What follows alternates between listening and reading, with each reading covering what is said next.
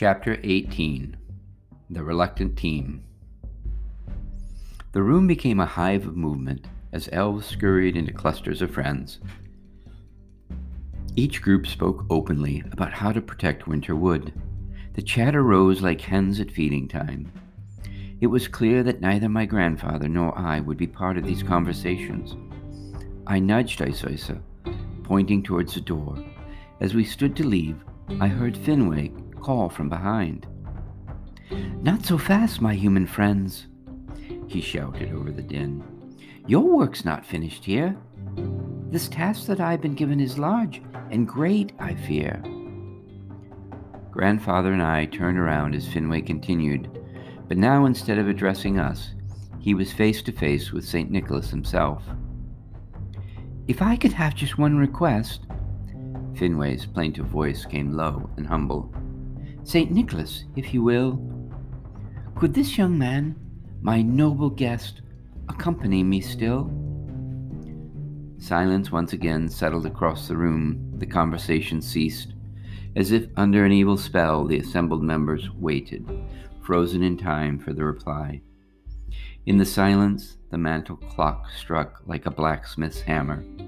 Anna's reddening complexion turned deep purple as he too waited for the reply. Slowly, St. Nicholas spoke, his voice deep and measured. "To stand by a friend when times are fair is an easy thing to do. To stand by a friend when times are dark takes great courage and wisdom. You have shown both. Be safe in your journey." Aneth opened his mouth as sounds of disbelief escaped his lips. Nicholas continued, turning to the now furious Aneth.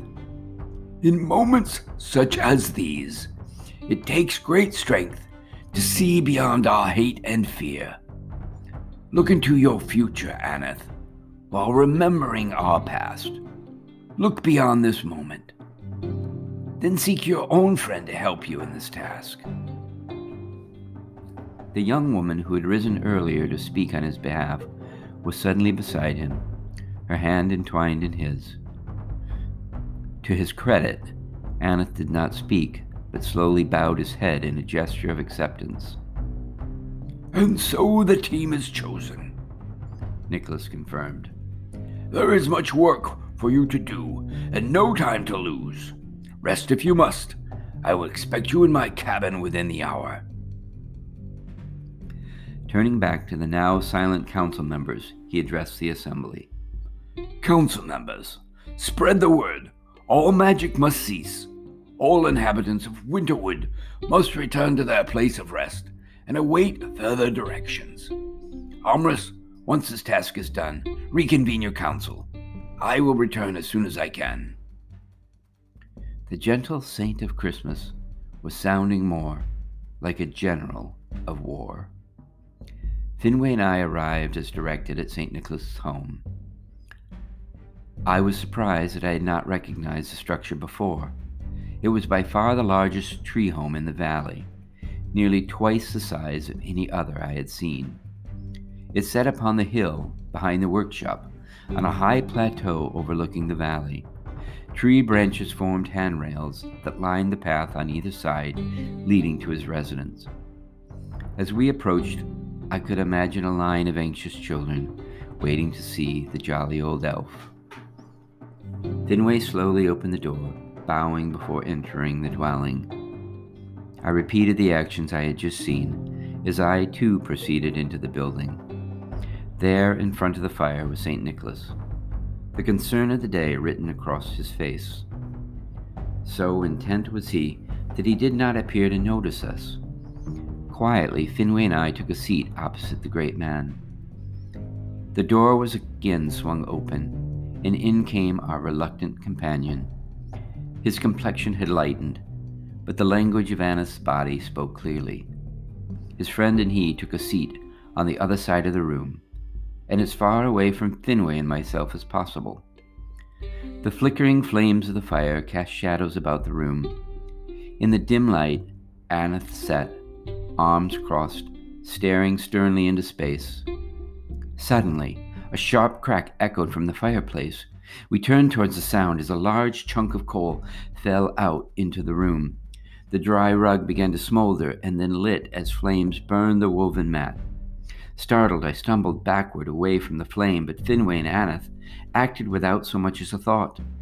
Aneth pulled off his coat to smother the flame, while Finwë gathered snow and ice from outside the door to cool the burning ember. As both elves worked to still the fire, Nicholas rose, pushing his chair away from the flames. By this time, I had recovered my bearings and raced into the kitchen. A stream of spring water ran constantly into a round opening in the lining of the tree. I gathered an old wooden bucket, filled it, and dashed towards the fire. Within the space of a few minutes, we had managed to douse the flame. Aneth's precious red coat, however, was singed and burned. A round hole smoldered through the back of the jacket. "Aneth, your coat is ruined," I blurted. I did not know what else to say, but knew how much his coat must have meant to him. "May I run back to the workshop to retrieve a new one for him?" I asked St. Nicholas. "That would be a fine idea," came his reply. "Havel, why don't you go with him as well?" So that was a name, I thought, as I headed for the door. Just outside the building, Havel and I could hear the deep baritone voice address our friends.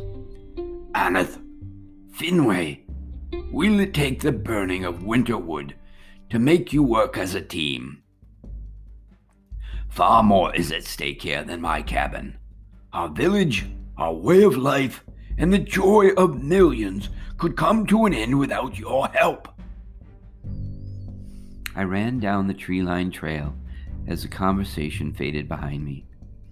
Havel, however, took a different course. Leaping over the railings, she propelled herself through the air toward the workshop. I swung under the handrail to follow, but she was back with a jacket before I had made it halfway down the hill. "How did you do that?" I asked, dumbfounded. "Like your kind, when danger comes our way, our magic is enhanced," Havel explained. "By leaps, our strength and speed increase. We move as in a trance." Once I had seen Grandfather lift a heavy limb that had fallen on a neighbor's leg in the woods.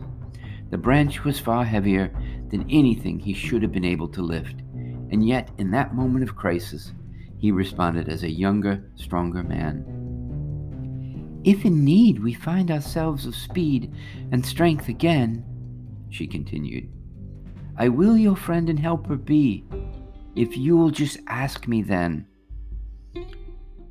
Ducking under the branch, we walked slowly towards the cabin, hoping to get a sense of the conversation we left behind. The sound of laughter that rose from within was the last thing we expected to hear.